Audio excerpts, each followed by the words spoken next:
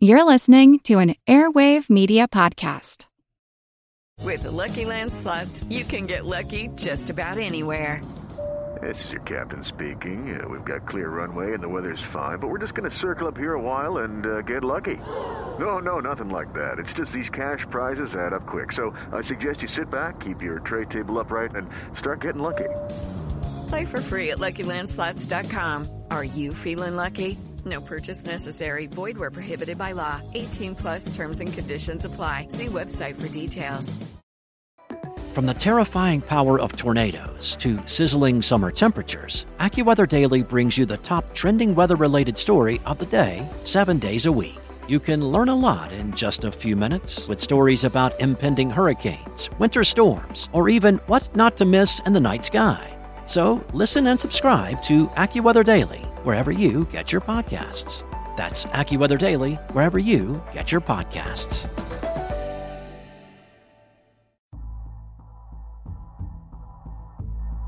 It's actually quite unlike anything we've ever seen before. A giant, hairy creature, part ape, part man. In Loch Ness, a 24-mile-long bottomless lake in the Highlands of Scotland. It's a creature known as the Loch Ness Monster.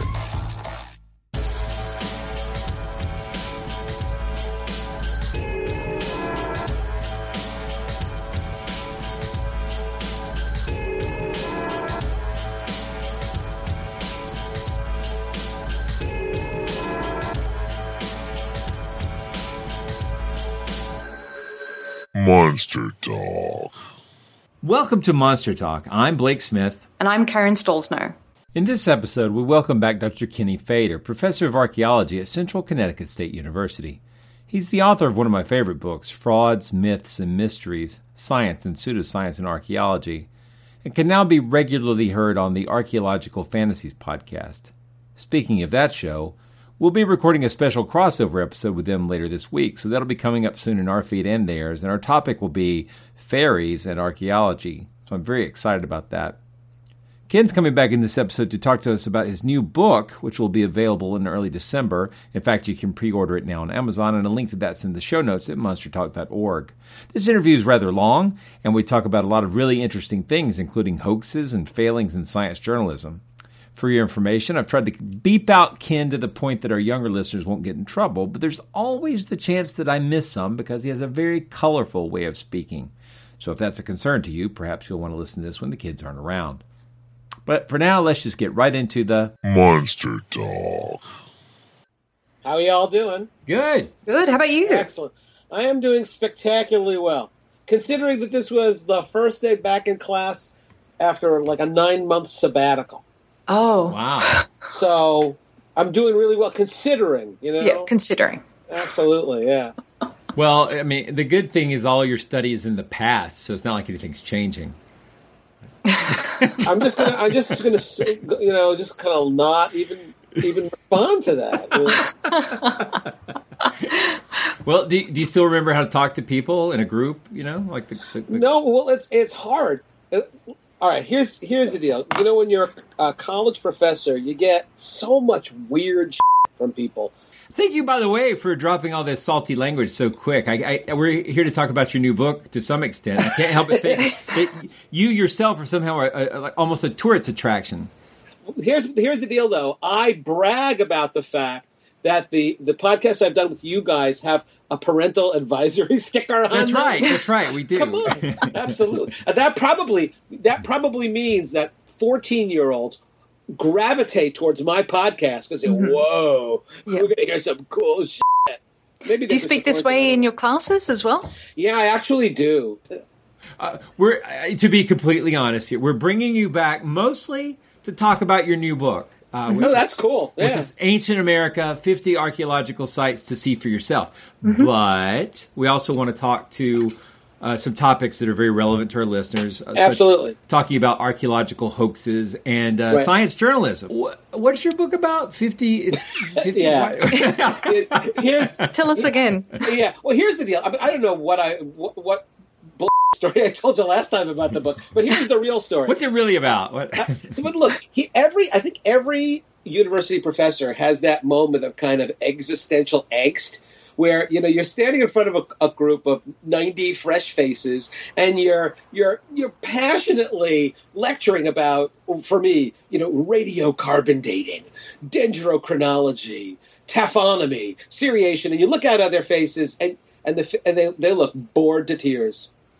and they're on their laptops, and you know they're not taking notes. They're looking at kitten videos on YouTube, and you walk out of the class and you go, "What the hell am I doing? What impact am I having? You know, maybe I should have gone the other route and, you know, become a male model or something." Which was definitely a possibility. I mean, for it was me, always right? It was a 50-50, right? It was always. And the funny thing was that there was this wonderful bit of synchronicity where I walked back to my office after one of these like moments of kind of what the hell am I doing? And there was an actual physical letter in my mailbox from, and I didn't recognize the address where it came from. I opened it up, and it was typed letter from a student. Now this is happening in 2008, so it's 8 years ago. And it was a letter from a student who starts by saying, "Dear Dr. Fader, you won't remember me." And I didn't. I checked. And I wasn't a really good student. I checked. He was telling me the truth. But 4 years ago, I was a student in your introductory archaeology class. And I apologize. I didn't pay a lot of attention. I got like a low C in the class, but I was majoring in business, and I didn't have a lot of time for it. But I want you to know, this is 4 years after the fact, I really enjoyed the class, especially all those photographs you showed of archaeological sites that you've been to that you used as examples to explain all these methods you were talking about. So if that's all the letter was, that's cool. But then he goes on and he says, "I just wanted you to know that I'm now married and I have a couple of kids. I have a 4-year-old and a 1-year-old, both daughters. And we were, by sheer coincidence, on vacation in Arizona. And we were driving up the I-17 from Tucson to Phoenix and then Phoenix to Flagstaff. And on the way from Phoenix to Flagstaff, we passed this big National Park Service sign for Montezuma's Castle."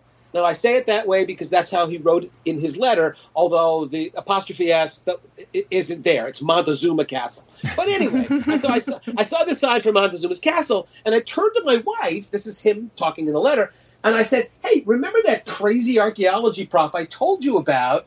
He showed pictures of this place, and it looked really cool. It's like this ancient Indian fortress up in a cliff." And this guy is now saying to me in the letter, I told my wife, "Do you mind if we stop?" I think he said it was like pretty close off the highway, and just kind of stretch, get the kids to run around a little bit. Let's see what it is. And he says, my wife said, "That's fine." And we got off. The rest of the letter was like, it's the kind of thing that makes even, you know, hardened university profs who've been doing this for decades kind of, you know, you catch your breath. He said, "Listen, Dr. Fader, I want you to know that even though I didn't do very well in your class, you really had an impact on my life because I never would have stopped to see this. And it was amazing and incredible. My wife thought it was really cool. My 1-year-old, well, she's running around, didn't know what was going on. But he said, and Dr. Fader, I have you to blame for this. My 4-year-old looks up at Montezuma's Castle, says, Dad, that's really cool. When I grow up, I want to be an archaeologist." Wow. And it's like, here's the deal. I have enough issue figuring if I have an impact on the generation I'm actually speaking to.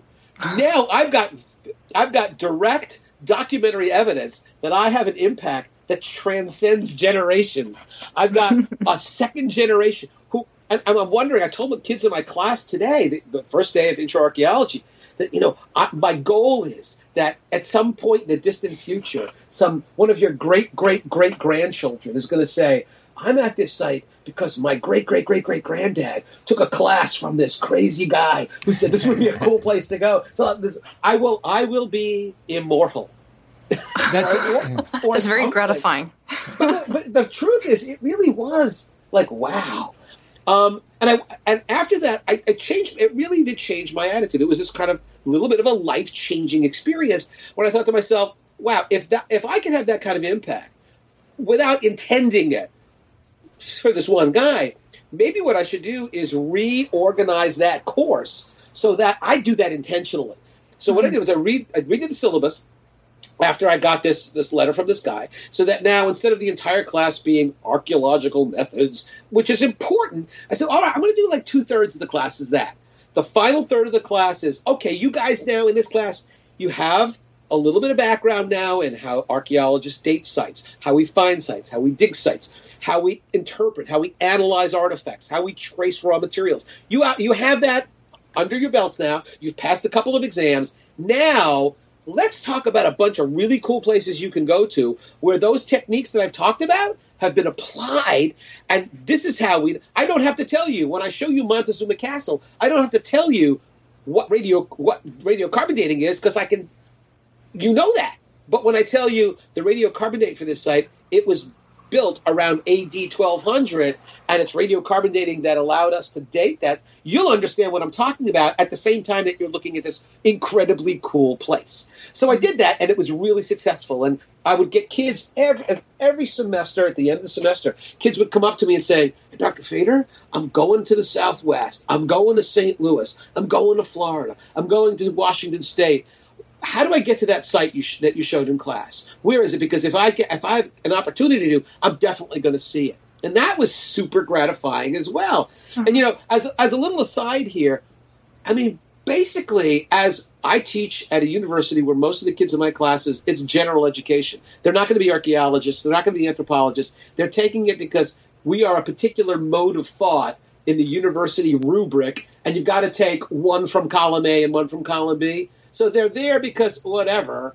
What is my purpose? My purpose isn't really to make them completely fluent in archaeological methodology. Maybe it's to alert them to the fact that there's some really cool stuff in the world that they can look at and that they should appreciate it and they can engage with it. And when they're voting for somebody who says archaeological sites are important, it's a valid role for the government to help preserve these things, that you will vote for that person because you know it's true, because you've actually seen these sites and you said, I want to grow up in a world, I want my kids to grow up in a world where they can go see these places where they're not all destroyed. Mm-hmm. I thought, well, that's a really important function that I can serve in society. Whatever. So I changed the class, get this great feedback, and then, you take one step along this journey, maybe you take a second and a third. And I thought, well, wait a minute.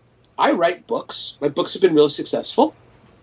Why can't I have a broader impact than just the 90 kids in my introductory archaeology course, Tuesdays and Thursdays, 9:25 to 10:40? Why can't I? That's a big class.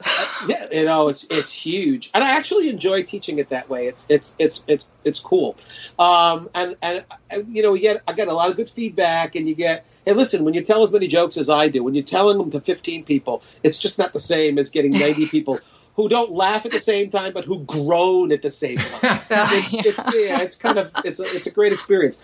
So anyhow, that's when I thought, well, I've been to a number of the places that. The places I show in class, there are a dozen of them. So wait a minute. What if I were to consciously, intentionally choose, say, 50? 50 is a nice round number. 50 archaeological sites, and write a book that, in fact, is kind of an atlas of those 50 archaeological sites that both tell why I think the place is so important, what you'll see if you go there, and some practical information about how the hell you get there. And plus, this gives me an opportunity to take lots and lots of photographs and incorporate those in a book. So now, to show you the state of American publishing, and there's actually, obviously, there's a happy ending.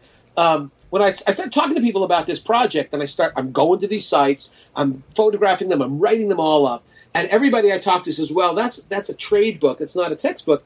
You're going to need a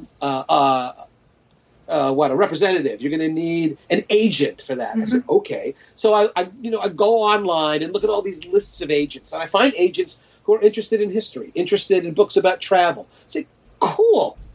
So I sent off the prospectus to an agent in New York, and I immediately got a positive feedback. Wow, who knew about these sites? This is really cool, really interesting. The owner of the agency said, well, it's not my kind of book, but I have a person who works for me who this would definitely be up his alley. And so I waited, and I heard from him, and this is what he said. He said, what a cool idea for a book, really neat. but I'm afraid we're going to have to pass on it because this is not a sure thing, and publishers are only interested in sure things. Mm-hmm. Now, I want to tell you, when I went onto their website and looked very closely at the books they represent, it's all about yoga, sex, and dieting. Yep. Wow. Those are, and if you write a book about, now Blake, because you're dieting now, if you would talk about how dieting, losing weight, doing yoga has improved your sex life, you combine them all. My God, exactly. You'd have a bestseller for sure. So I'm wearing Lululemon right now. That's that was kind of depressing. And then I got a lot of other agents who just didn't respond, just weren't interested. And then I contacted Little Roman and Littlefield, which is a real nice publisher. They do a lot of archaeology stuff. They're out in Colorado, and was able to chat on the phone to Leanne Silverman, who is my editor there now. And the cool thing was I sent her this stuff, and I had no idea if she'd be interested.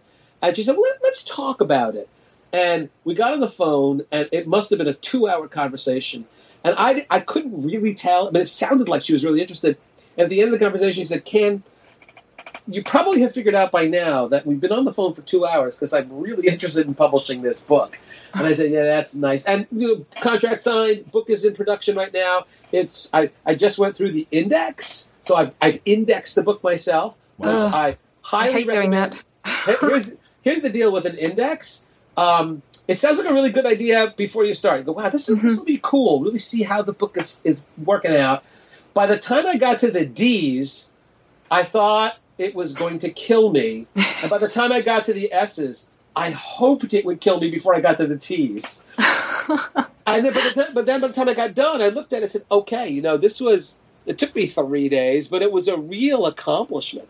And now the book is, I think it's supposed to be out in December. Yeah, so we're saying really December 12th, I think. Yeah, and who knows. But so right now, we're in the final throes of the page proofs and all that. But I'm incredibly happy and pleased with it. And basically that's what it is. It's the first part of the book is a look.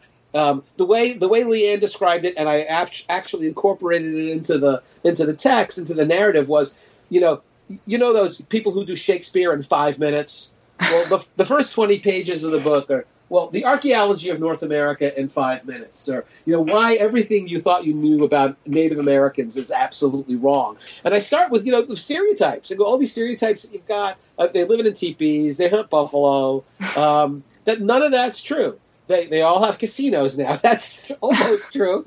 But and they all make fry bread. But that's fine. But the common stereotypes you have absolutely untrue. That we've got this enormous diversity of cultures of Native Americans in North America, and that we have farmers and hunters and nomadic people and sedentary people and folks who built giant pyramids of earth and lived in cities, and people who lived in little cliff niches and who lived in great houses and who put scratched art into rocks and painted art into rocks and made giant geoglyphs, the kinds of things we think of in Nazca in Peru. We've got them here in North America. And that these are all places that they're part of our history, they're part of the history of humanity, and too often they're ignored. People are ignorant of them.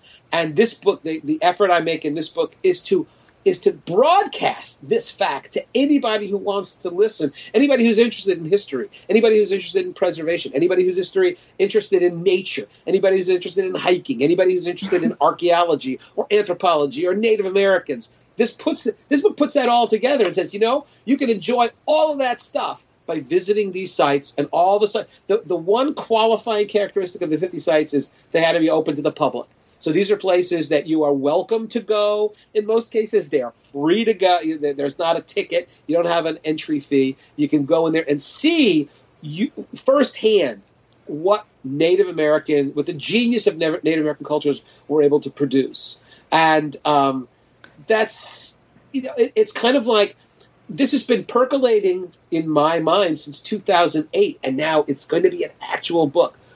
Incredibly. Congratulations. Yeah, thank you. And it's just incredibly cool. And for people interested in the book, here's the deal. The deal is the usual suspects are going to be in this book. If you know something about American antiquity. If you know something about ancient America, yes, of course, Cahokia, the great mound site in St. Louis, which most people now know about. But certainly Mesa Verde and Chaco Canyon are highlighted in this book. But so are places that people, unfortunately, have never heard of. The Three Rivers Petroglyph site in New Mexico is one of the most astonishing art galleries in the world. And I don't use that term art gallery as a metaphor. That's exactly what it is. A Horseshoe Canyon in Utah is just one of the most mind-blowing places I have ever been to anywhere in the world. And you've got amazing paintings that are 1,000, maybe 2,000 years old. These things are more than 6 feet tall, up on the side of a cliff, and they look like they're phantasmagorical beings.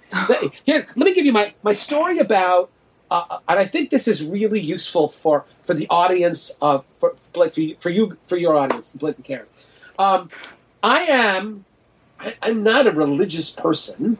On a really super good day, on a great, wonderful, awesome day, the sun's shining. It's beautiful sky. I'm going to be hiking around. I've got this beautiful young woman I'm married to, who she must be mentally ill to be married to me, but whatever. And on those days, I'm an agnostic. And the rest of the time, it's like, no, this is bullshit. I'm an atheist. But that doesn't mean that I don't appreciate the sacred, because however I want to define it. Here's the deal, Horseshoe Canyon. And I bet you guys, and I bet you everybody listening has had this kind of experience. So Horseshoe Canyon is a slog. It's like 3.5 miles. You have to go. It's an 800-foot drop down into a canyon. It's a hike. It's not a climb. And then you're hiking about 3.25 miles to this one amazing pictograph site. And during the hike, you're talking, you're chatting, you're joking, the way people do when they're out in nature. And you get to this place, and it's the spookiest freaking thing imaginable. It's not a lot of people go there. There's a ranger there. There are very few people there. And as soon as you come into the presence of this, the art panel is over 100 feet long. It's up 15 feet. So whoever did this painting had to climb up onto a ledge. It's 15 feet high. And the paintings themselves, they are all many of them are, there are 24 anthropomorphs. They look kind of like people. They're long, elongated bodies, no arms, no legs, sort of round heads, big googly eyes, amazing stuff. When people arrive there, everybody starts whispering. And it's not like there's a sign saying, shh, you're in the presence of something kind of spiritual and sacred, be quiet. It just happens. Reverence. Where suddenly it's like, whoa, that's amazing. That's a cool feeling. And it really is. You don't have to be a Catholic to walk into the St. Peter's Basilica and look at that Michelangelo painting and go, wow. I mean, you can think, oh, that's bullshit, but wow, that's really amazing. You don't have to be religious to look at the statue of David and go, whoa, wow, that's amazing. It just is mind-blowing, and you catch your breath. It takes your breath away. Mm-hmm. And the entire time we were there, looking at this panel, everybody whispered. And then you leave and you start talking. You go, did you notice that? Wasn't that strange? But I think you realize you're in the presence of something amazing and mind-blowing. And call it sacred, call it whatever the hell you want. And I view it as the sacredness of the human mind. You know, that people really thought long and hard about this. Can I do a little aside here? Sure. It also pissed the shit out of me. You want to know why? If you go to the International UFO Museum in Roswell, New Mexico. Been there. And I was there. They have a display. When were you there? It was in 1997. All right. The display I saw there, I'm talking maybe a year or two ago. I think it's new. And it's an exhibit where they have photographs of Native American rock art. The panel that I'm talking about was one of them. Another site in my book, Sago Canyon, photographs of another art panel is in that one. Now, these belong to the Native Americans. Native Americans, they're the ancestors of the people living there now, made these things, and they are religious and spiritual from their perspective. At the UFO Museum, these are depictions by Native Americans of extraterrestrial aliens landing on Earth. And you just want to punch them in the fucking mouth. Are you kidding me? No, that's insulting to human beings, and especially insulting to the Native artists who were expressing their imagination, their creativity, the things they had in their mind about the universe. And that's their intelligence. They're not photorealistic depictions of aliens on Earth. So I don't pull any punches in the book. I point this out. I say, that's nonsense, and it's insulting, and it's racist. These are artists. You know, when I tell this to my students all the time, because if you look at a Picasso, right, look at Guernica, right, and look at these people, and they're two-dimensional, they got eyes on both sides of their heads. Look at Salvador Dali with the watches melting. Do you think Salvador Dali actually went to a place where watches melt? Or do you afford Salvador Dali the honor of being a creative genius? Well, most people say, well, yeah, I like Dali, I don't like Dali. But yeah, of course, that was his imagination. Well, hell, should you not afford Native Americans the same privilege of having an imagination and of creating amazing art that's not like a photo you take on your cell phone? It's something they saw in a dream, in a vision, or just made it up out of whole cloth. That's what people do. And so I want people to go to those sites and look at them and go, well, yeah, shit, man, that's not a guy in a flying saucer. That's just a really cool image. And maybe nobody can explain exactly what it means, but that's what human beings do. That's pretty cool. Why do you think people want to believe that ancient art and architecture have been designed by aliens instead of humans? It really kind of drives you crazy, doesn't it? Yeah. It drives me crazy. And it drove me to write a book. So well, yeah, exactly. It's taking it too far. I guess, a step too far. But you know what? Maybe people who write books like that are part of a plan. We're part of I've actually gotten an email where somebody accused me of being part of a conspiracy to keep it quiet because they said, just looking at you on the TV, you know more than you're letting on. Oh my God. It's your hair. That's a compliment, I guess. Hey, listen, the deal is, remember that James Randi once replicated, was it a spirit drawing or something like that? Mm-hmm. And then showed how he did it. And the person said, no.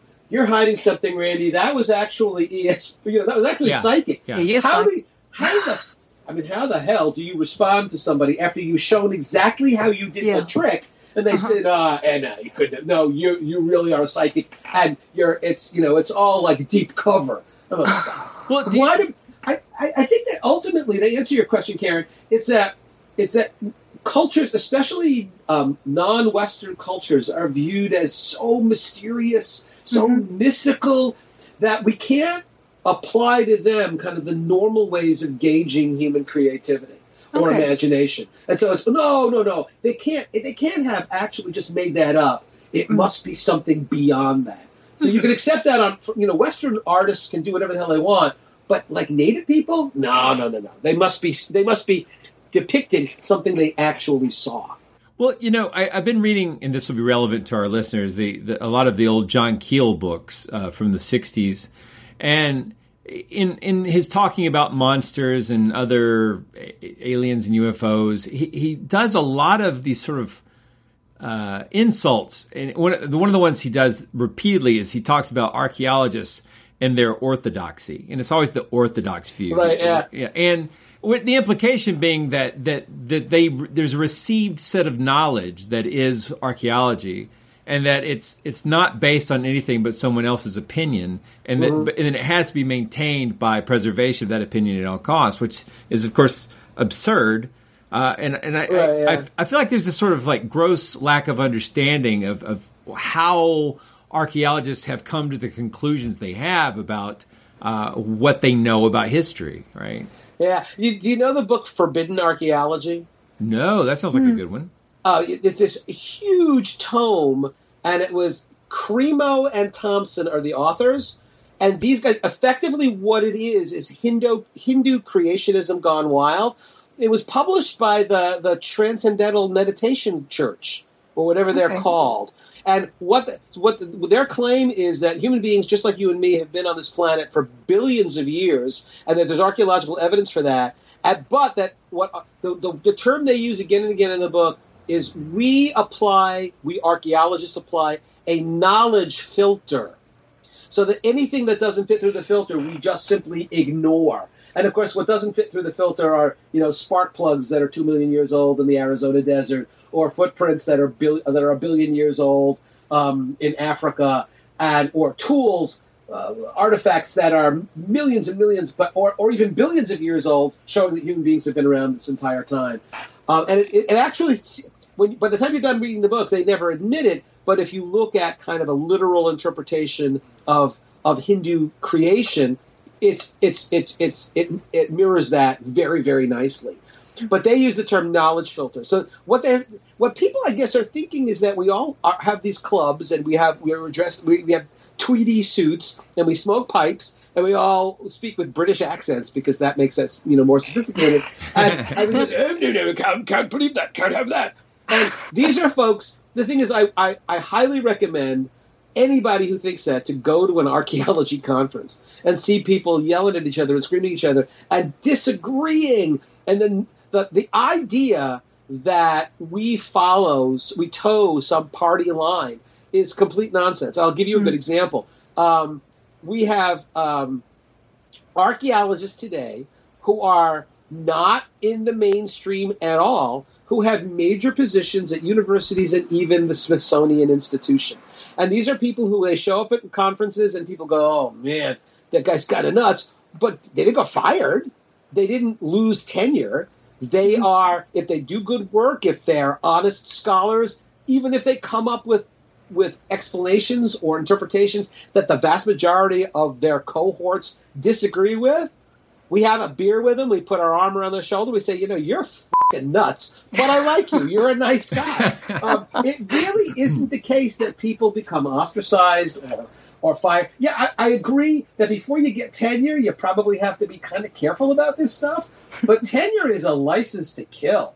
I'm not supposed to admit that, but fundamentally it means that, man, unless you take a life in the classroom on a Sunday, you're kind of set for life. And so tenured faculty have absolute freedom to say just about whatever they want, to publish whatever they want.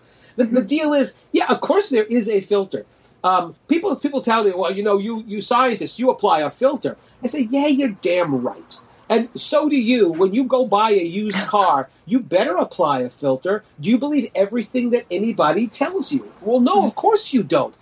Nor should you. And this is why when you go to the doctor and they say, oh, man, you've got this really bad condition, your doctor will tell you, get a second opinion. Mm-hmm.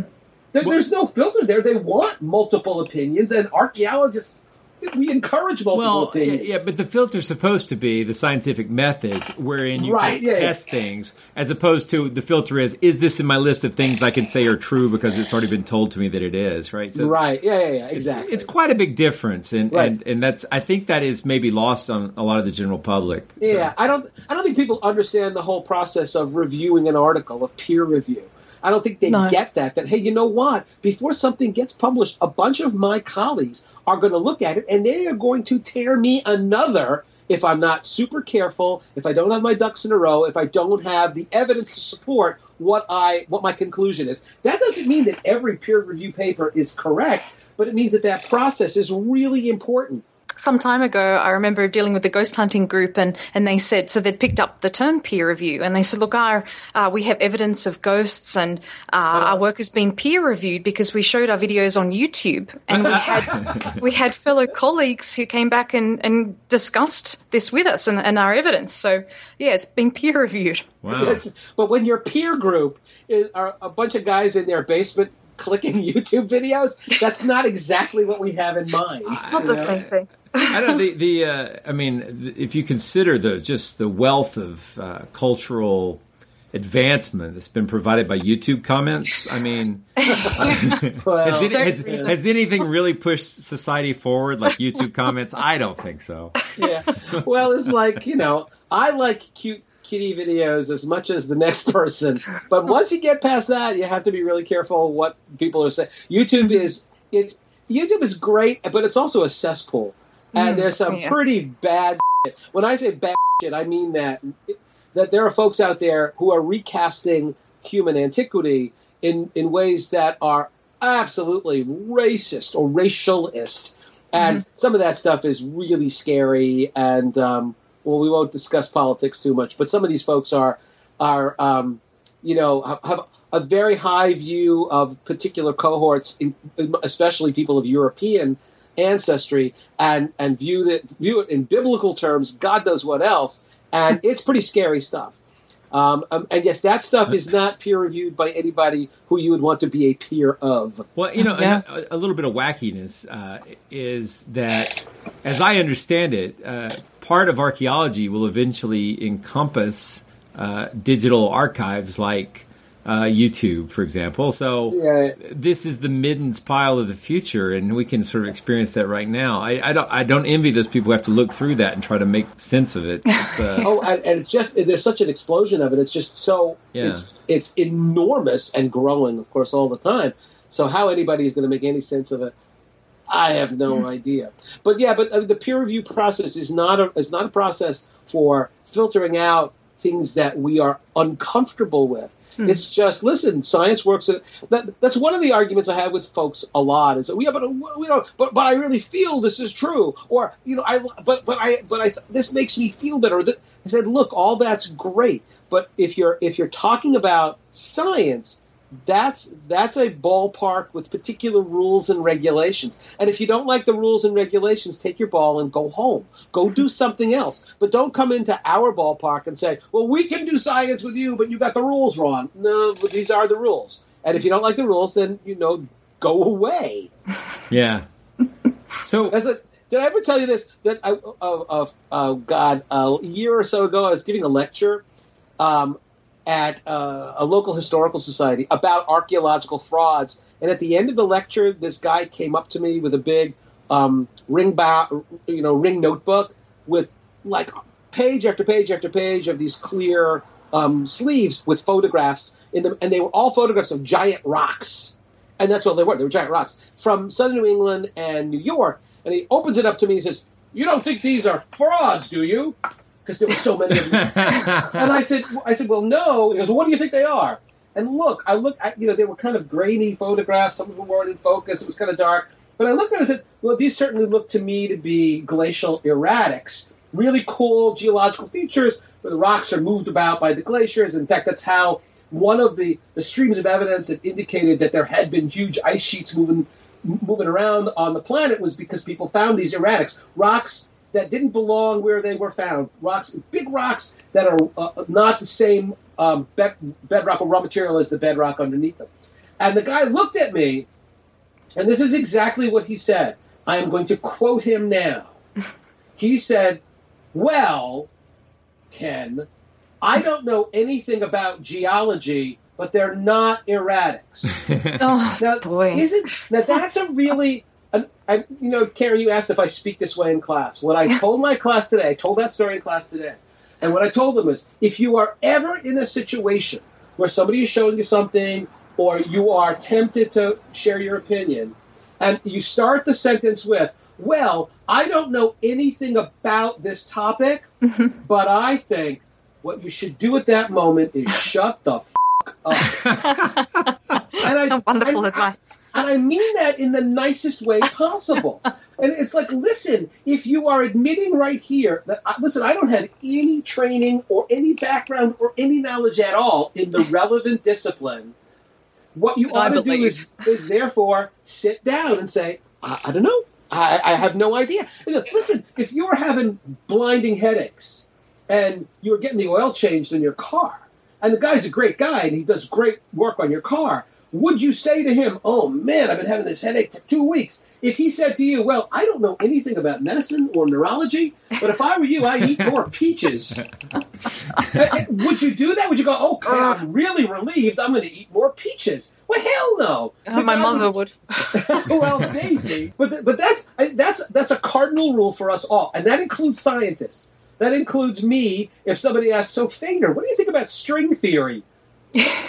My response is, "Oh, it beats the hell out of me. I don't understand it at all." And it's not. Well, I don't know anything about physics, but I really like string cheese. So maybe I have something to say about this. That's a value. No, you probably don't. I'm just imagining, like, I've got to describe this episode now, and I'm going to say, Ken Fader shares a tale of someone sharing their erratic photography.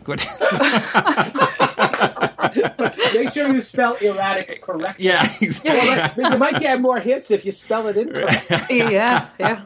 Well, this is probably a good segue to talk about archaeological fraud. When Blake said, well, we can talk about Piltdown, this new article, I immediately said, we got to discuss how crappy the popular media deals with scientific discoveries. Here's the deal. Am I allowed to use a sports metaphor? Sure. You may have to explain it to me, but go for it. All right. If you want, it's a baseball metaphor. You watch baseball on TV. Usually the camera is like out somewhere in center field, and it's aimed in at the guy at the plate. The pitcher is in the foreground. He's throwing the ball, obviously. The umpire is in the background, and the catcher is catching the ball. And then they superimpose the strike zone over that, so you, watching on TV, can tell better than the umpire whether the ball is in the strike zone or out. But good baseball catchers, have a facility for what they call framing the pitch. Framing the pitch means that you see that the ball actually enters his mitt out of the strike zone. But what he does is he really quickly moves his mitt into the strike zone. Maybe it's 3 or 4 inches. And if he's good at it, he does it before the umpire figures that out. He looks, he sees the ball is in the strike zone, and the umpire goes, strike! He's framed the pitch. He's taken something out of the strike zone, made it look like it's in the strike zone, and the umpire calls strike. Popular media, when it comes to science, they frame the story. And how they do it is they look at this particular article about the new discovery at Piltdown is really cool, it's really important, and it advances our knowledge of Piltdown a little tiny bit. It's an incremental increase in what we knew. And in fact, if you read the abstract of the article, and if you know anything about Piltdown, you read the abstract and you go, we already knew all this decades ago. What are they talking about? But you know what? Would you click an article that said, new research advances knowledge a little bit? or research published in Nature magazine helps a little bit our understanding of. Well, no, confirms what we already know. Yeah, exactly. But you've got to say groundbreaking. Research is always groundbreaking. It's always earth-shaking, and you know what? It's always going to cause us to do rewrite the textbooks. Here's the deal: if you looked at you look at my archaeological frauds book. You know what? If you're going on Amazon right now and you're looking to see how I could pre-order Ancient America, you're going to have to wait a couple of months to satisfy that itch to read something by me. You can buy my frauds book right now. But I have a chapter about Piltdown in there. Read that chapter, take the book out of the light, or read anybody having anything to say about Piltdown in the last few decades. And what will they tell you? The mandible. Piltdown it's this artificial combination. All right, so it's 1909, 1910. This guy, Charles Dawson, who is a collector. This guy is in fact, his nickname is the Wizard of Sussex for all the he finds fossils, and he's had fossils named after him. He finds natural gas deposits in England, first guy to do that. He finds documents about ancient buildings that nobody could find. So everybody thinks, wow, this guy's really good at finding stuff. Turns out that some of that stuff that he found, fabricated, hoaxed. So this is not the first time he's involved in a hoax. But anyway, he's the, I guess they call him a steward of Barkham Mills Manor. So it's this big manor in England. Dawson is a lawyer by trade, but he doesn't really practice much. He basically walks around the countryside looking for cool stuff. He's the steward of this manor. They're fixing a road. They're digging through some gravel that's got flint in it.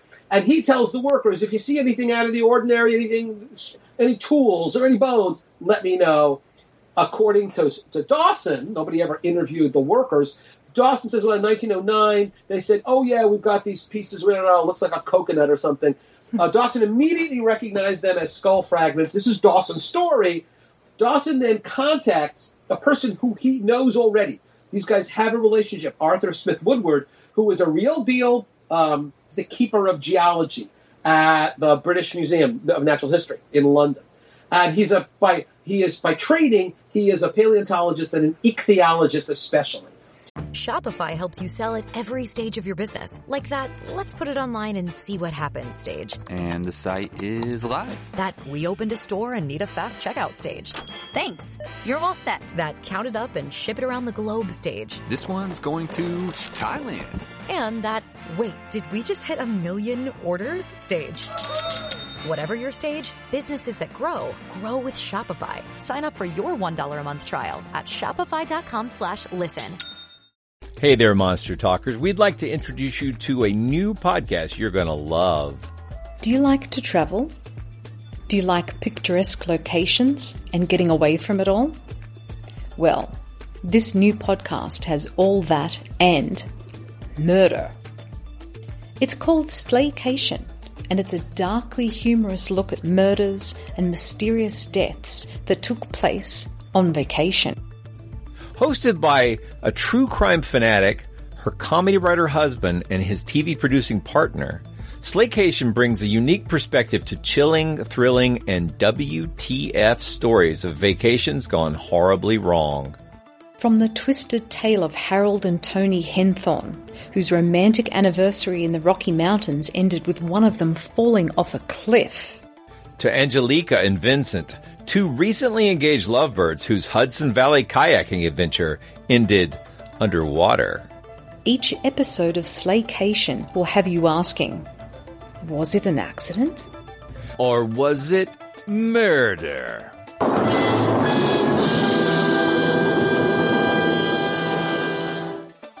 But it's not just the stories that'll intrigue you. It's the discussion between a long-time married couple and business partners who happen to be Emmy-nominated TV producers. Each episode of Slaycation also includes humor and takeaway and travel tips that will keep your next vacation from being your last. If you're ready to pack your body bags, Slaycation is available on all major podcast platforms. Search for Slaycation on Apple Podcasts, Spotify, or wherever you get your podcasts. He's got... Woodward, from what I can tell, had aspirations to be more famous, better known. And you know what? If you spend your life studying prehistoric fishes, that might not be in the cards for you. But anyway, so Dawson brings the fragments up to Woodward. Woodward says, "Oh my God, this is really important," because there literally are no ancient human fossils in England. They're finding them in Germany, Neanderthals. They're finding them in France. They're finding them in Belgium. They're finding them in Spain, mostly Neanderthals. And in England, there are no human ancestral fossils. A French paleontologist of the time, deriding British anthropology, archaeology, and paleontology, characterized it as mere pebble collecting. Wow. Because they don't have any bones. But that's our national honor. And hey, listen, this is not the only time that archaeological frauds have been pulled in order to feed into people's nationalism. The Nazis were heavy into that, and Shinichi Fujimura, who was a Japanese, actually the guy worked at like an electronics firm, but was an amateur archaeologist, became so lucky. Dawson was the Wizard of Sussex. Shinichi Fujimura was called the Hand of God when it came to finding archaeological sites. Wow. When Fujimura arrived on the scene in Japan in the early 1980s, the oldest sites in Japan were 30,000 years old, and Japanese really felt kind of left out because you've got Peking Man in China that may be 500,000 years old. You've got sites in China that are much, much older.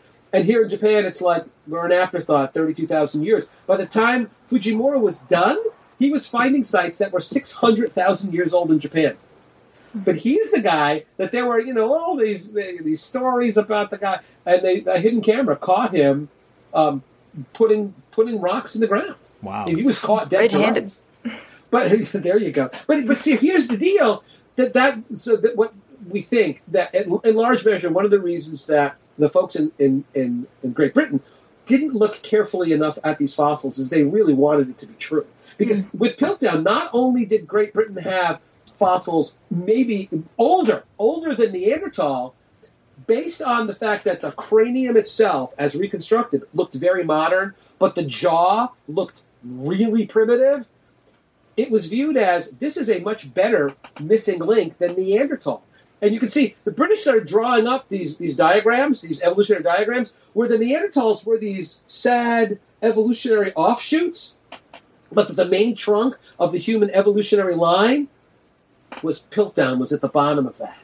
So it was like a twofer. Not only do we have fossils in England, our fossils are better than your fossils. God, suck on this, French people. I didn't say that exactly, but that's what they had in mind. So anyway, so Smith Woodward shows up at the site. They dig. It's by 1912. They've got the mandible. They've got fragments of a skull. They've got lots of artifacts. They have lots of other fossils, and they've got a canine tooth that fits into the mandible that looks like an ape. So this is the missing link: a human-like skull, but a very primitive or simian jaw, and probably simian ape-like rest of the body. Grafton Elliott Smith, who's an Australian living in Great Britain, a paleontologist and geologist, he said that what this proves is that human beings evolved as effectively we were chimpanzees from the neck down. They were kind of that the first human had a human-like skull, but was very chimp-like from the neck down. Now, we know if you look at Australopithecus, it's exactly the opposite, that it's from the neck down that we become human long before the skull becomes human. But anyway, so the deal here is they published this in, I think it's Nature magazine in December of 2012, this announcement, we've got something really important, and then they go on, and they give Dawson and Woodward go on and give this public lecture where they bring the fossils to the Geological Society of London, and the world, the paleontological world, the archaeological world is in an uproar. This changes everything. The problem there was because it inspired people to go look for, supporting evidence, and nobody could find supporting evidence. Mm-hmm. In fact, all the evidence contradicted Piltdown, and the interesting thing about that, and it's the way science works, is that I've got a textbook from the late 1940s in which it talks about Cro-Magnon and talks about Java Man and it talks about Peking Man and talks about Neanderthals. And there's a footnote. And in the footnote it says, by the way, in England, back in the 1909 to 1912, 1914 really, this fossil called Piltdown was discovered, and it doesn't match anything we've just described. So if it turns out to be the legit, then everything we've just told you has got to be reassessed. But as of right now, we can't confirm it. So even before there was any evidence that the whole thing was a fake, there were the evolutionists and paleontologists, paleoanthropologists, archaeologists were saying there's something that smells bad about that. Mm. And there even were people saying, the thing, maybe the mandible looks so ape-like and the skull looks so human because it doesn't belong to the same guy, that the skull is human and the mandible is an ape. Problem there was, wow, what a coincidence. For the first time in paleontology in England, in the same pit, is a fossil ape and a fossil human. We didn't expect that. Nobody predicted at the time that, maybe they were found there together because somebody put them there to try to confuse us. And in fact, there were paleontologists who recognized that where the mandible was broken, the condyle that articulates at the base of the skull, that would guarantee, that would make it absolutely certain whether the mandible, the lower jaw, went with the skull. And this guy, I can't remember who it was, who said, it's as if Providence stepped in to confuse us because that part of the mandible is missing. Yeah. And but it wasn't Providence, it was entirely intentional. Whoever planted them knew, if I leave that condyle there, it'll be clear that it doesn't belong, so I gotta tear it off. And he took out and we now understand that the skull and the jaw, the mandible, two entirely different creatures. They were put there, pieces were glued together with like putty, The teeth were removed, were filed down to look more like a human pattern of eating, and put back in. And so the whole thing was fraudulent. So when you have this mystery like this that's been around for a while, I know, like, if you look at the Jack the Ripper case, for example, there's this whole thing of Ripperology. Who was Jack the Ripper? So there's something similar going on with Piltdown. Who was behind it? Yeah. The deal here is, I don't hate to keep referring to my own books. Why shouldn't I? In my new edition, that's what you're here for. In the next edition of Frauds, which is Oxford University Press picked up the book, so I'm working on the 9th edition now. I have a spreadsheet, and the spreadsheet basically says, all right, here are all these people who've been accused of being the Piltdown perp. Here's the evidence for them. Here's the conclusion. And it becomes like this parlor game. The deal here is that before the publication of the article that says we've got it, it's that the headlines read, it's absolutely solved. We know who did it now. Before that, everybody who wrote about Piltdown, no, I won't say everybody. The great majority would look at every one of the names on my list and say circumstantial, circumstantial, circumstantial, with one exception. That's Charles Dawson. Mm-hmm. The article in question concludes that Charles Dawson did it. Well, it's a wonderful piece of research. I'm really glad these guys did it. I'm glad it's open source. That's awesome. But but to characterize it as saying, now we've got proof that Charles Dawson did it, is like saying, wow, now I've got new evidence that John Wilkes Booth actually is the assassin of Abraham Lincoln. Well, dude, it's great if you got more evidence, but we already knew that. Right. And essentially, it's the same thing. Effectively what they say is that, look, Dawson had, but what they're saying in the article is what people have been saying for a very long time. He had motive, he had opportunity, and he had the level of expertise necessary to pull this thing off. The conclusion, and so that conclusion in this article is not groundbreaking. It's great that they've got new DNA evidence showing. I told you that the mandible was an orangutan. We have known that for a long time, but there was always a little hint of doubt that maybe that in terms of size and morphology, it could have been a young female chimpanzee, but probably not. These guys did DNA on the mandible. Guess what? It's an orangutan. Well, that's good. That's really important. But it's not like, gee, we had no idea what it was. Wow, now we know it's orangutan. It's like we were 99% sure it was an orangutan. Now we're 100% sure. It's good to go the extra 1%, but don't characterize that as groundbreaking. Throw out the textbooks. We don't have to. Mm-hmm. We really don't, because what they're doing is confirming what we already were very, very sure that we knew.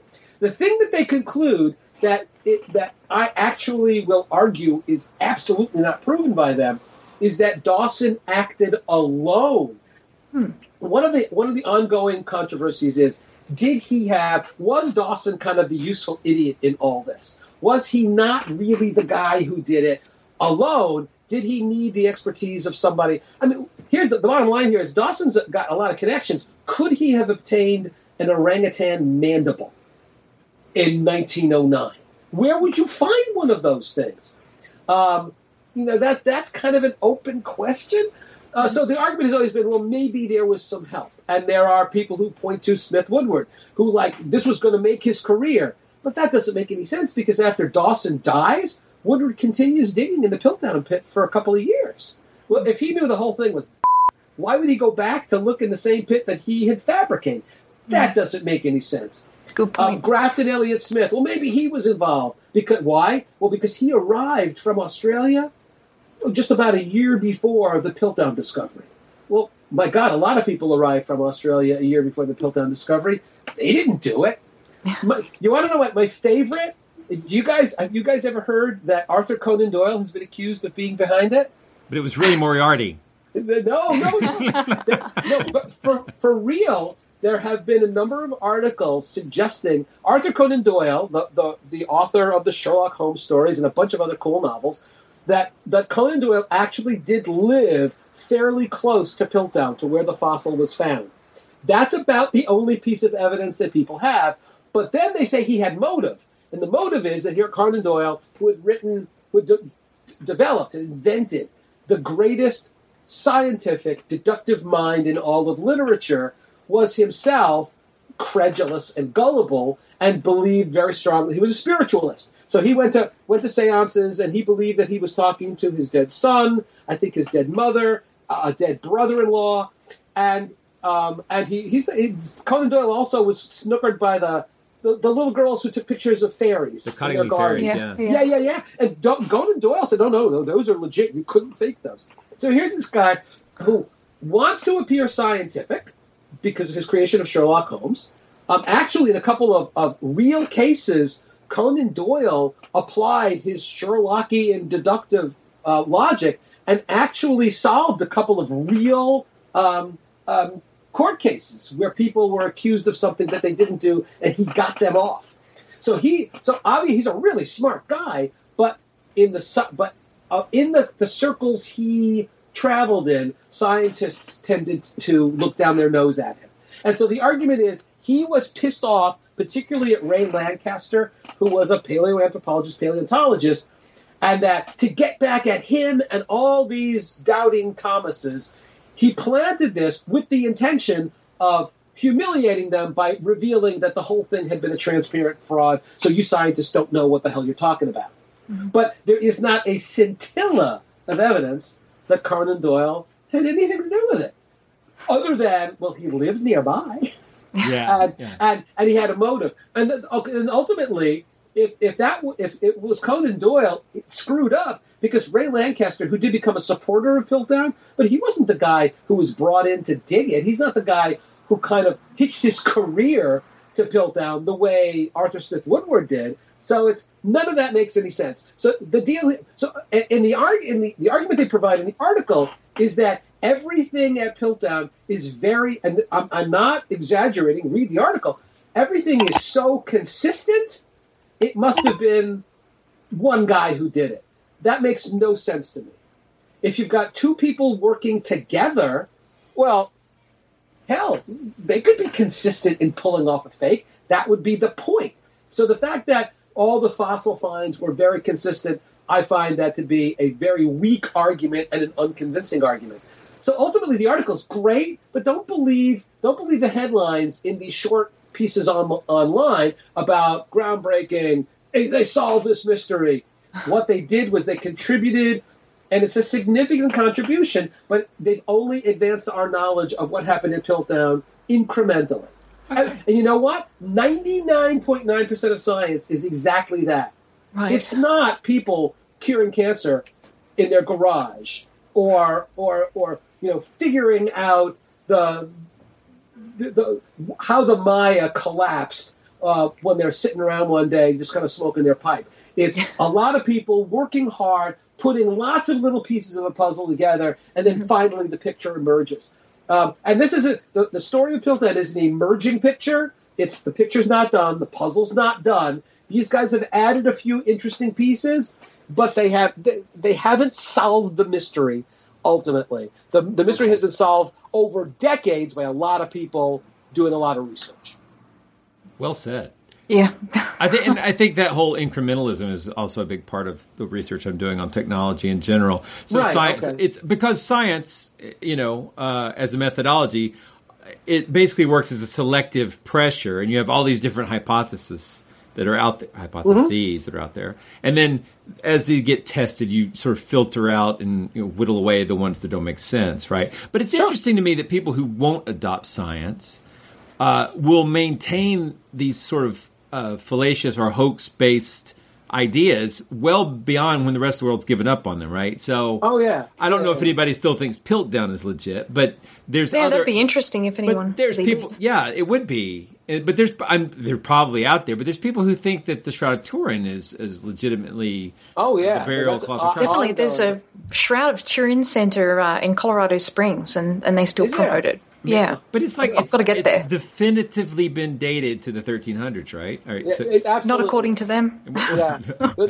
they go through a lot of gyrations, but ultimately, I think it was Walter McCrone who he was not part of the dating of the shroud, but Walter McCrone, the microscopist who also worked on the Vinland map, he's the one who said, no, there's pigment on there. There's paint on here, and there's paint on here that clearly was applied by an artist. And Macron is the guy who said, when he looked at the argument that, well, no, what happened was there was so much contamination on the shroud, it made it appear much, much younger than it was. Crone did the math and said, for that to be true, based on simple physics and math, the shroud would have to be 2/3 contamination.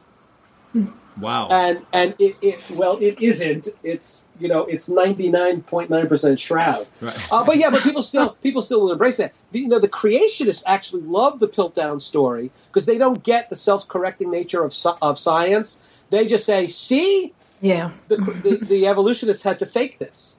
So that's what they were reduced to, making it up. It's like when you use science to prove something untrue, then they go, look, science was wrong, not there is science in action, right? That's a pretty different interpretation. So, I mean, and I have to admit, I say, look, you're right. It took 40-ish years to definitively show that Piltdown was a hoax.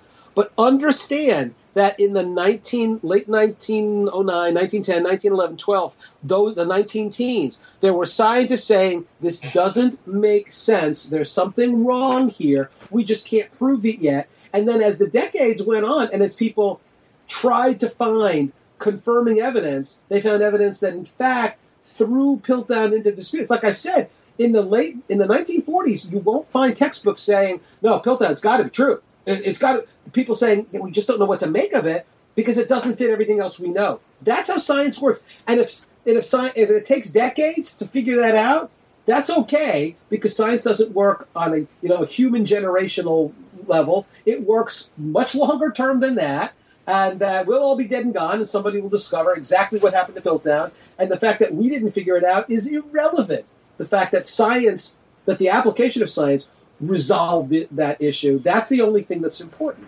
I agree. Yep. And being myself an immortal, I'll be around to hear about it. Well, okay, just one more little thing on the science reporting. So we've talked a little bit about that on the show over the course of many stories. Right. And it comes up in cryptozoology a lot. There's like the Montauk monster. Well, it takes somebody with some biological expertise, 10 minutes to look at that and say, right, okay, sure, it's a raccoon. Or whatever the animals might be. We've seen sloths that were soaked in water. There's, when the hair comes off, people don't know what things are. Right. But properly trained people know, right? But that doesn't make the news stories, right? Right. Not interesting enough. Yeah. Well, that's true too. I mean, it's even worse, I think, when we're talking about just bones. I think people somehow assume that anybody looking at a pile of bones could tell what kind of animal it is. I mean, nothing is further from the truth. I mean, I was once a woman called me up because she was finding human burials in a lot behind her house where they were beginning to develop it for condos. And I went to her house and I thought, well, if it's human burials, we've got to call the state police. We have to call the state archaeologist. And I talked to the state archaeologist and said, Ken, since you live in the area, why don't you go look at it? And if it's what she says it is, let me know immediately and we'll have to bring the police in. And I went there, and this woman was as sincere as can be. She was an intelligent woman. She had all of her faculties and all of her senses. And what she had she had collected the bones, and they were boxes of pig bones. Wow. And she was convinced they were human. And it was embarrassing, and turned out that the area that was being developed had been a pig farm like 50 years ago. And so, there were a lot of dead pigs there, and they were the bones of dead pigs. This is really true. This happens all the time with the claims of giants on the earth that archaeologists are trying to hide the evidence that the Smithsonian has been for years confiscating the bones of giant human beings, the Nephilim from the Bible. And when Adrian Mayer has written this wonderful book on how in ancient Greece the stories of the Titans and of the demigods, that many of those are based on Greeks finding the bones of extinct animals like ground sloths and woolly mastodons, prehistoric elephants. And when the bones are sitting there, you can convince yourself, well, that's like a human femur. Only it's 100 times larger than a human femur. That must be part of a giant. And that happens I think that is a major explanation when people say, no, there's evidence of giants. Look, we have this newspaper report. That's the other thing, too, is that there's this argument of equivalency, that somebody writing a newspaper article in 1810 describing giant bones, that's the same as having an osteologist today look at bones. Right. And it's just, no, actually, that's not the same thing.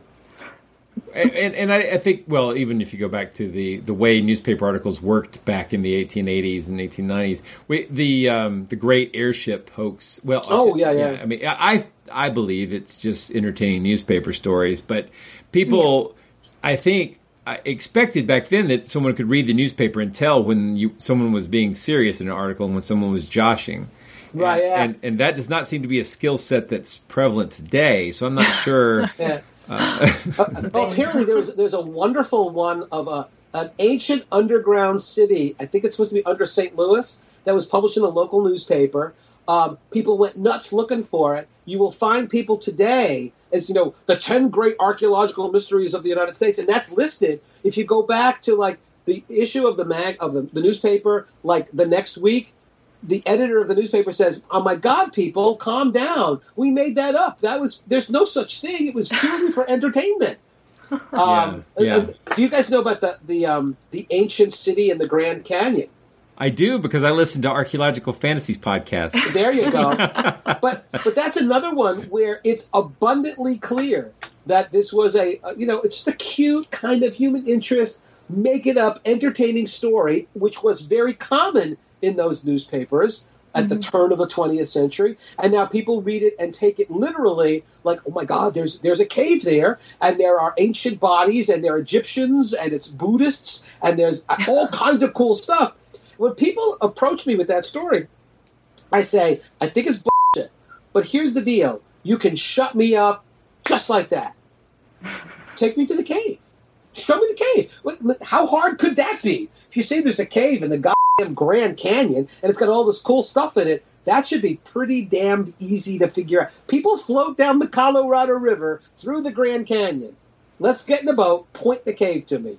We'll get some good spelunking equipment, some climbing gear. Let's go inside. Show me the cave.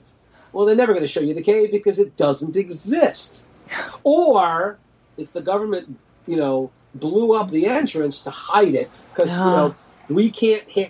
I love that argument somehow that there's this conspiracy led by the government. Sometimes it's the Smithsonian, because we're trying to keep this stuff secret from the American public.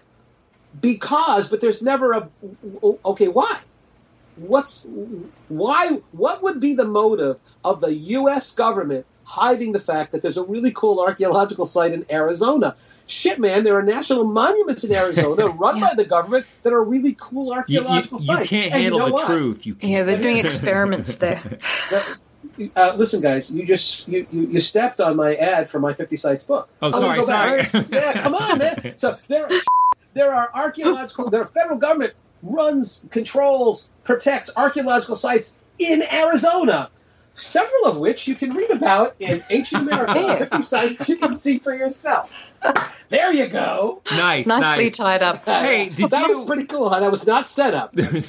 Absolutely. Did my site make the final cut? Did you get the Etowah Indian Mounds or the Native American mounds? Etowah. Oh yeah, absolutely. It's in the top 50. Just as I have personal anecdotal experience because I grew up right near there. It's an incredibly cool place, and I regardless of whether or not you buy my book. If you're ever anywhere near there in Georgia, go to Etowah. They have a wonderful museum, and they have these gorgeous. They're marble sculptures. Oh, they are awesome. They're painted. One's a man, one's a woman. They're both kind of kneeling. And the thing is, those sculptures allow us to at least reconstruct some of what these folks looked like in terms of either tattoos or it's paint. Their headdresses, their loincloths, incredibly cool. But I think the coolest artifacts at Etowah are these things called gorgets. And they're just a few inches apart. They're pieces of shell, and they're flat pieces of shell. And they have been etched out. So parts of it have been cut out, and then they've been incised in the remaining part, and then like black pigment rubbed into the shell and then rubbed off, so the black pigment only adheres in the incisions. And the two gorgets that they have there on display are they're people, but these people are dressed in what appear to be eagle cloaks. So they're wearing masks that have eagle beaks. They have talons on their feet, and they have what appear to be capes that also kind of mimic the wings of the bird.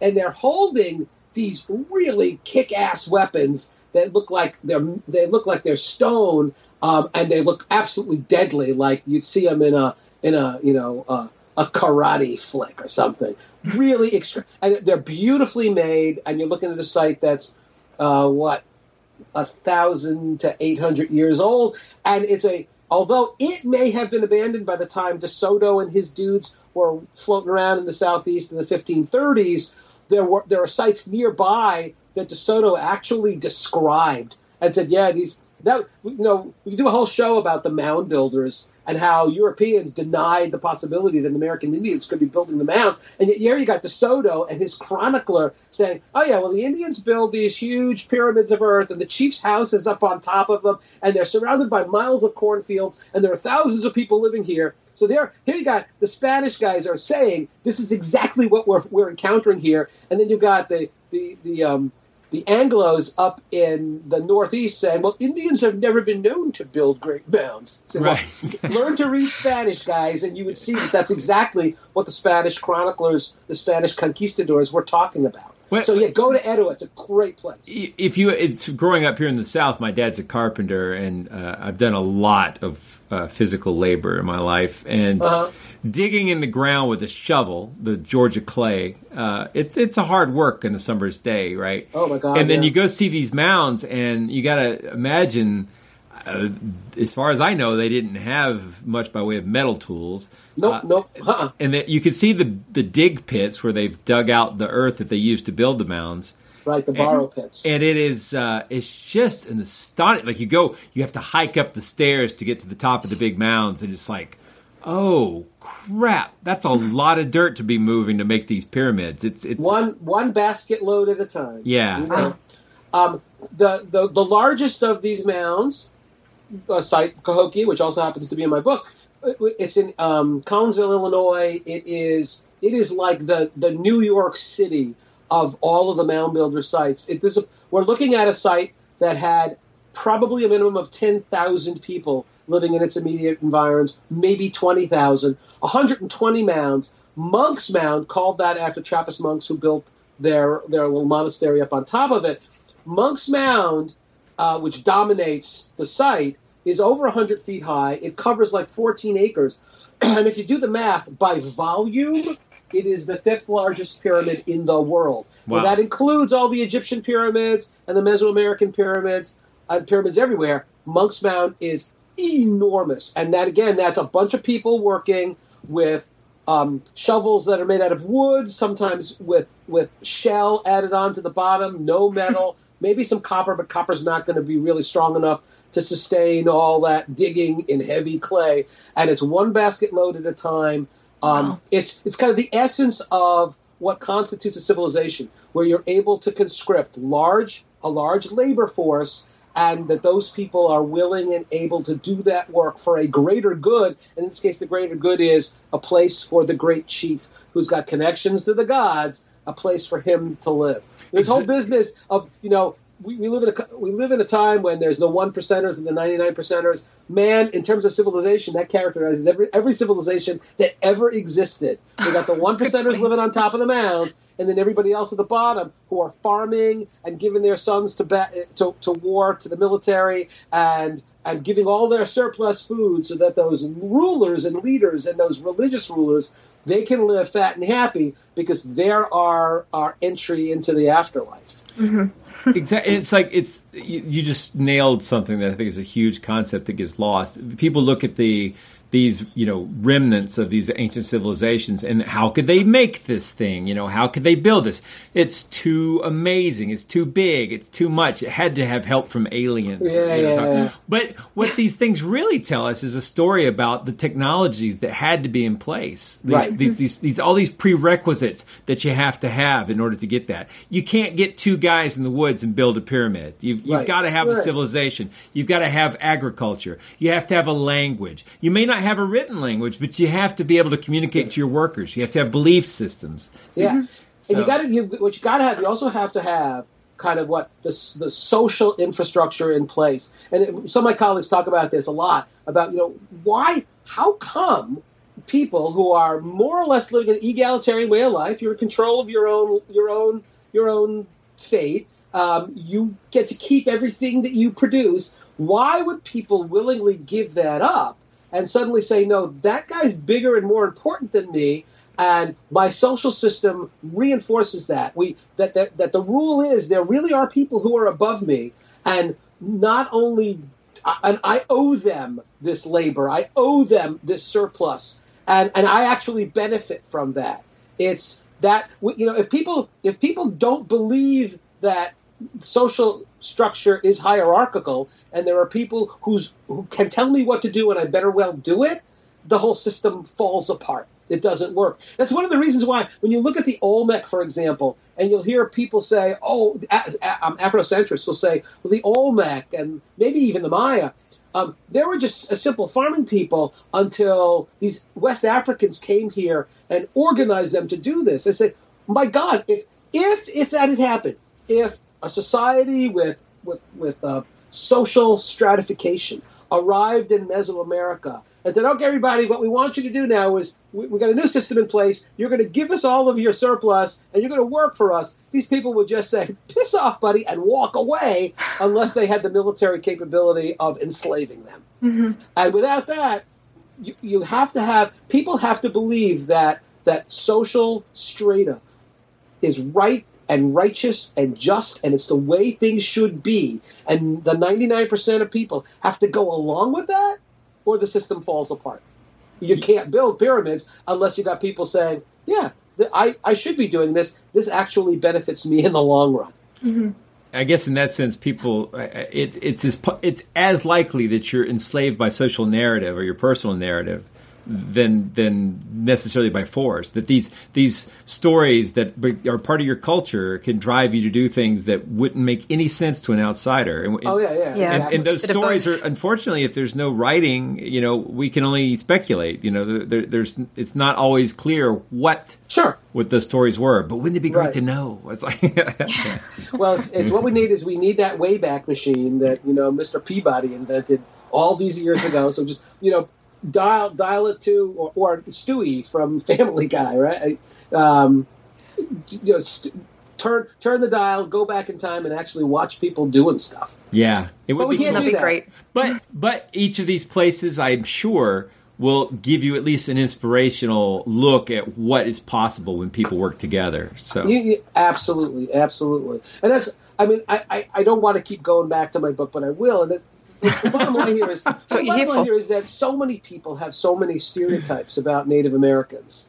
And part of my reason for writing the book was that when you are confronted personally by these amazing achievements, you cannot help but reassess those stereotypes. So no, that these folks had numerous sophisticated, creative cultures that were able to produce amazing stuff, and no, it wasn't Atlanteans, it wasn't Phoenicians, it wasn't ancient aliens, it was the folks, it was these people, and to appreciate that element of these sites. That was certainly a major part of my goal in the book.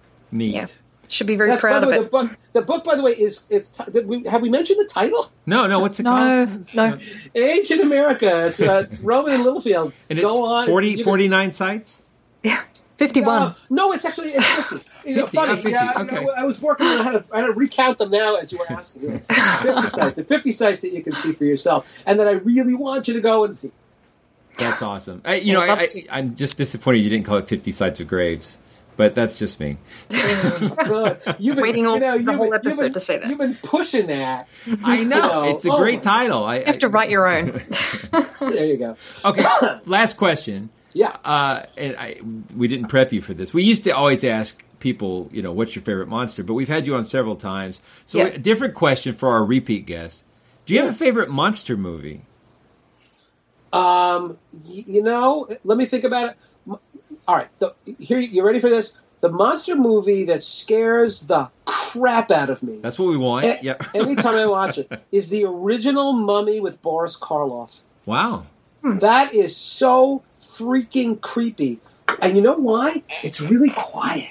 It is. Not a lot of noise. I mean, these are you watch one of these kind of scary horror movies, and it's so freaking loud, and the cuts are so quick. The Mummy, because maybe it's partially because they didn't have the technology, or maybe that's a lot of it. But man, when he starts walking, and there's just this silence, and it's slow, and the camera can just kind of focuses on this great makeup job. Oh my God, I pee myself. I mean, that and the fact that I'm an archaeologist. I really like Egypt and stuff like that. I think that's my favorite monster movie of all time. If we can include, the Mummy as a monster. Sure, of course we can. Yeah, absolutely. And we've had on an Egyptologist before to talk about that too. Oh, and then we had on Richard Sugg, who had talked a lot about using Egyptian mummies as medicine. Okay, yeah. And I guess that was a big popular thing in, I guess, the 1800s and earlier, really.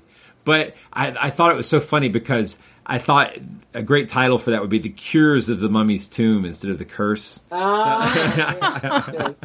Another book for you to write. Yeah, you and about 4 other people would get that. Yeah. It sucks when you come up with something really brilliant and you realize there's only about 4 people that this would really... They're all listening to this show. Exactly. This is a self-selecting audience. Whatever. That's awesome, though. What's your favorite? Oh, well, movie? I have this habitual thing where I keep going back and watching John Carpenter's The Thing. Yeah, that's cool. Yeah, and I do like the original, which is The Thing from Another World. But I just love the Carpenter version of The Thing. The special effects hold up so well. I'm sure my audience is sick of hearing me talk about it, but I'll tell you, and maybe I'll just cut this part out, but it's set in Antarctica, right? And so every winter, I have this party where I serve up chili, and then we open all the windows and make it as cold as we can, and we watch the movie in the cold, and I call it The Thing, and that's like... But now, all right. Trivia question. In the original movie, who played the Thing? James Arness. Isn't that cool? It is. That really is cool. That must have been early on in his career, right? It was very early. I think it might have been his first film. He's a big guy. I think he's like 6'8". And his brother is Peter Graves, and he's also like 6'7" or 6'8". I didn't realize how tall he was. We talked about that in a very recent episode where Peter Graves was in. It's like it's a giant grasshopper movie. I don't remember the name of it. I don't know what you're talking about. So Arness is in Them versus Giant Ants, and his brother is in this other movie versus Giant Grasshoppers. And history has not been kind to the Giant Grasshopper film. It's the FX are not really good. So, but wait a minute. Now, if we extend that into not just monster movies, but horror movies, and I'm going to screw up the title. Is it Carnival of Souls? Yes, it is. Yeah. You would know. That movie freaked the shit out of me when I was a kid. I watched it recently, and it's not quite as scary. No, it's pretty scary. It's a scary movie. And my understanding is that they literally kind of broke into an abandoned carnival for that final scene. Oh yeah. It's incredibly creepy. That's one of my go-tos. If you're a fan of Riff Tracks, they're actually doing that's going to be the Halloween movie is Carnival of Souls. Now, my son, that's like the modern. After Mystery Science Theater went off the air, they kind of split out, and one group does Cinematic Titanic, and the other group does Riff Tracks. But it's the same concept idea. Do you know who Zachary is? I sure do. Last time I checked, he's still alive. He's still alive. He's like in his 90s. Yeah. But when I was a kid growing up in New York, and I can't remember which, was it Thriller or Chill? But he did the thing where he would have these, like Plan 9 from Outer Space, but he would interject in the middle of the movie, sometimes audio, but also visually. So that I remember in one case, I don't know if it was that movie, where in the movie they're looking through a microscope, and then what you're seeing, instead of seeing what the movie presents, Zachary has this bizarre thing in the microscope. It was hilarious. In Plan 9 from Outer Space, every once in a while, it looked like it was still the movie, but it was Zachary, like in a coffin, getting up and saying, "This movie sucks. I can't believe how terrible it is," and then going back in the coffin. Yeah, so there's kind of like that. That whole, we did an episode on Vampira, but that whole horror movie hostess type thing, it's kind of died out in a sense, but it seems like online. There's some people doing it on YouTube now, sort of carrying forward the tradition. That's very cool. Peer reviewed, of course. Yeah, exactly. Peer reviewed. Nice. Good callback. This has nothing to do with anything. But do you know the movie What's Up, Tiger Lily? I sure do. How great is that? It's really good. It's really good. I really. I mean, I when I saw it fairly recently, I said, "All right, it's kind of slow in places, but what a great idea!" You know. So they did a thing. It was what did they have? I can't remember what they used to call it, but they would like lip sync movies, and you would get like people would do it live. And I found that it's a lot harder to try to make a movie make sense. You know, right? Oh yeah. When you replace the dialogue, it's tricky as hell. But there was kind of an internal insane consistency to the. To What's Up, Tiger Lily, and the perfect egg salad recipe. Or yeah, it really seemed to work pretty well. So, and I guess in that sense, that was Woody Allen, and he did a sort of an interesting. I haven't actually watched it, but he did the movie where he inserts himself into historical stuff. Yeah. So kind of before Forrest Gump sort of pulled that trick off. He was sort of putting himself into these historical scenes. So he's kind of toyed with that medium quite a bit. Yeah, that's cool. But it would be great to take like the original In Search of Ancient Astronauts that was narrated by Rod Serling, completely wipe the audio, and have Rod saying, "I can't believe you assholes believe this shit." Right? Yeah. It'd be perfect. Well, it's that's so funny you'd bring that up. I was just looking at my DVDs today and saw that one. So I've got the original and I've got all of the In Search of. And so the In Search of series ended up with Leonard Nimoy. Right. Yeah. But only because Serling died. I mean, that as far as I know, he was going to be the guy. I mean, I pretty much think that the Ancient Astronauts one was kind of the long form pilot for what was going to be the series with him as the narrator. I think so. That's my understanding. If I remember, it might be Alan Landsberg. I think was the producer. Yes. So I tried to get him as a guest, but unfortunately he passed before he ever answered any of my emails. But I guess Serling was a true believer in Ancient Aliens. So now I'm willing to forgive him that because that's fine by me. I mean, at the time. I mean, I don't know how much. Von Daniken's book had only been out a little while. And I don't know how much he had looked into it, right? So, and let's be honest. I mean, Serling is known for his fantasy and science fiction. He's not really known for his scientific, credentials. You keep on rationalizing. Go ahead. Yeah, fine. Hey, listen, I love Twilight Zone is spectacular. We could probably do another hour. What's your favorite Twilight Zone episode? And go down all those, but I don't have time to do that now. But that would be another episode. Yeah. I've got a list, let me tell you. Yeah, my son's just been introduced to those. He is loving it. And then, of course, they're really smart. They are. And my God, they look so good on our TV. I got a pretty good TV, and it looks way better than it did on my little black and white growing up. I mean, sure. Of course. It holds up well. I'm going to have to get going and make the baby some dinner. All right, let's stop. Okay, fine. Almost 8 o'clock here, but... A special extended edition. All right. And nearly 40 minutes of it is usable. All right. Whatever you got. And again, I want that parental advisory sticker. You got it. I promise. Fantastic. All right. Well, this is great. I really enjoy doing these. And, thank you for coming on again. Oh, yeah, of course. Our listeners love you. And they do. And we're excited about our crossover episode we're going to do. So Yeah. We gotta When's that going to be? We haven't scheduled it, but we've got the topic. It's going to be fairies and archaeology, and I'm super stoked. Cool. For that, so. Yeah. I know next to nothing, but Jeb will talk your ears off, and he does know a lot about that. Yeah. So. It's terrible. I have a total bromance for him because, we've got so much in common. So, yeah. Cool. Listen, you just want the two of you, alone? No. Yeah. You wouldn't arrange that. The email exchanges we've had on H.P. Lovecraft alone are just ridiculous. So, all right. That will be fun. All good. All right. You guys have a good night. Monster Talk. You've been listening to Monster Talk. I'm Karen Stolzno. And I'm Blake Smith. Monster Talk's an official podcast of Skeptic Magazine. The views expressed here are those of myself and my guests and do not necessarily reflect the opinions of Skeptic Magazine or the Skeptic Society. If you want to know views on, you can, or you could subscribe to their magazine at skeptic.com. We hope you've enjoyed this episode of Monster Talk. Each episode, we strive to bring you the best in monster-related content with a focus on bringing scientific skepticism into the conversation. If you enjoy Monster Talk, we now have a variety of ways to support the show, all with convenient links at monstertalk.org/support. That's monstertalk.org/support. There we have links to our Patreon pages as well as a donation button. A great way to support the show is to buy us books from our Amazon Monster Talk wish list, which directly helps us with our research. We love used books very much, so don't feel compelled to buy new ones, and we love Kindle, and we can share our digital library with each other.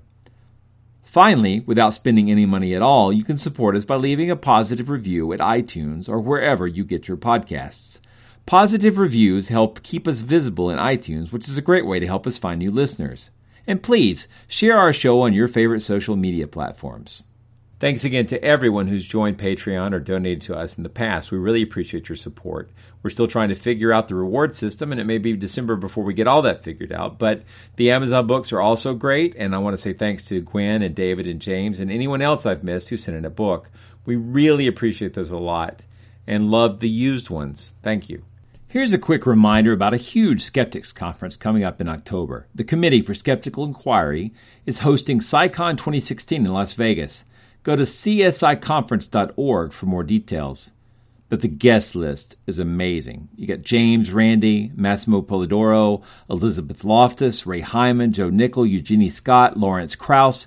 Look, the list is just full of awesome people. Go check it out. That's csiconference.org in Las Vegas, October 27th through the 30th, 2016. Monster Talk theme music is by Peach Stealing Monkeys. Thanks again for listening.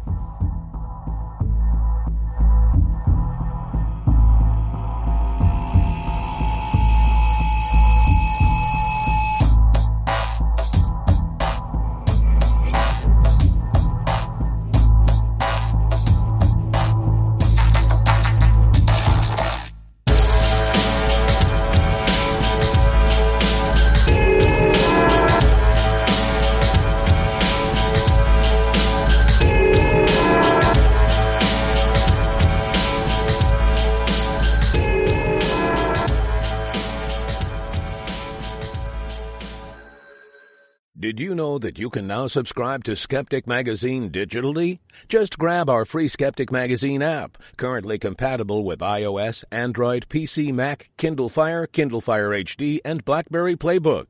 Head over to skeptic.com/magazine/app to find out more and download more of your favorite Skeptic content. Well, this is probably a good segue to talk about archaeological frauds. We wanted to talk about the new Piltman. The Piltdown Man news. Yeah. Piltman. Yeah. That sounds like he's a new superhero. Yeah. It's a video game. I got to level 3 on Piltman. We'll cut that out. With Lucky Land Slots, you can get lucky just about anywhere. Dearly beloved, we are gathered here today to... Has anyone seen the bride and groom? Sorry, we're here. We were getting lucky in the limo and we lost track of time. No, Lucky Land Casino, with cash prizes that add up quicker than a guest registry. In that case, I pronounce you lucky. Play for free at LuckyLandSlots.com. Daily bonuses are waiting. No purchase necessary. Void where prohibited by law. 18+. Terms and conditions apply. See website for details.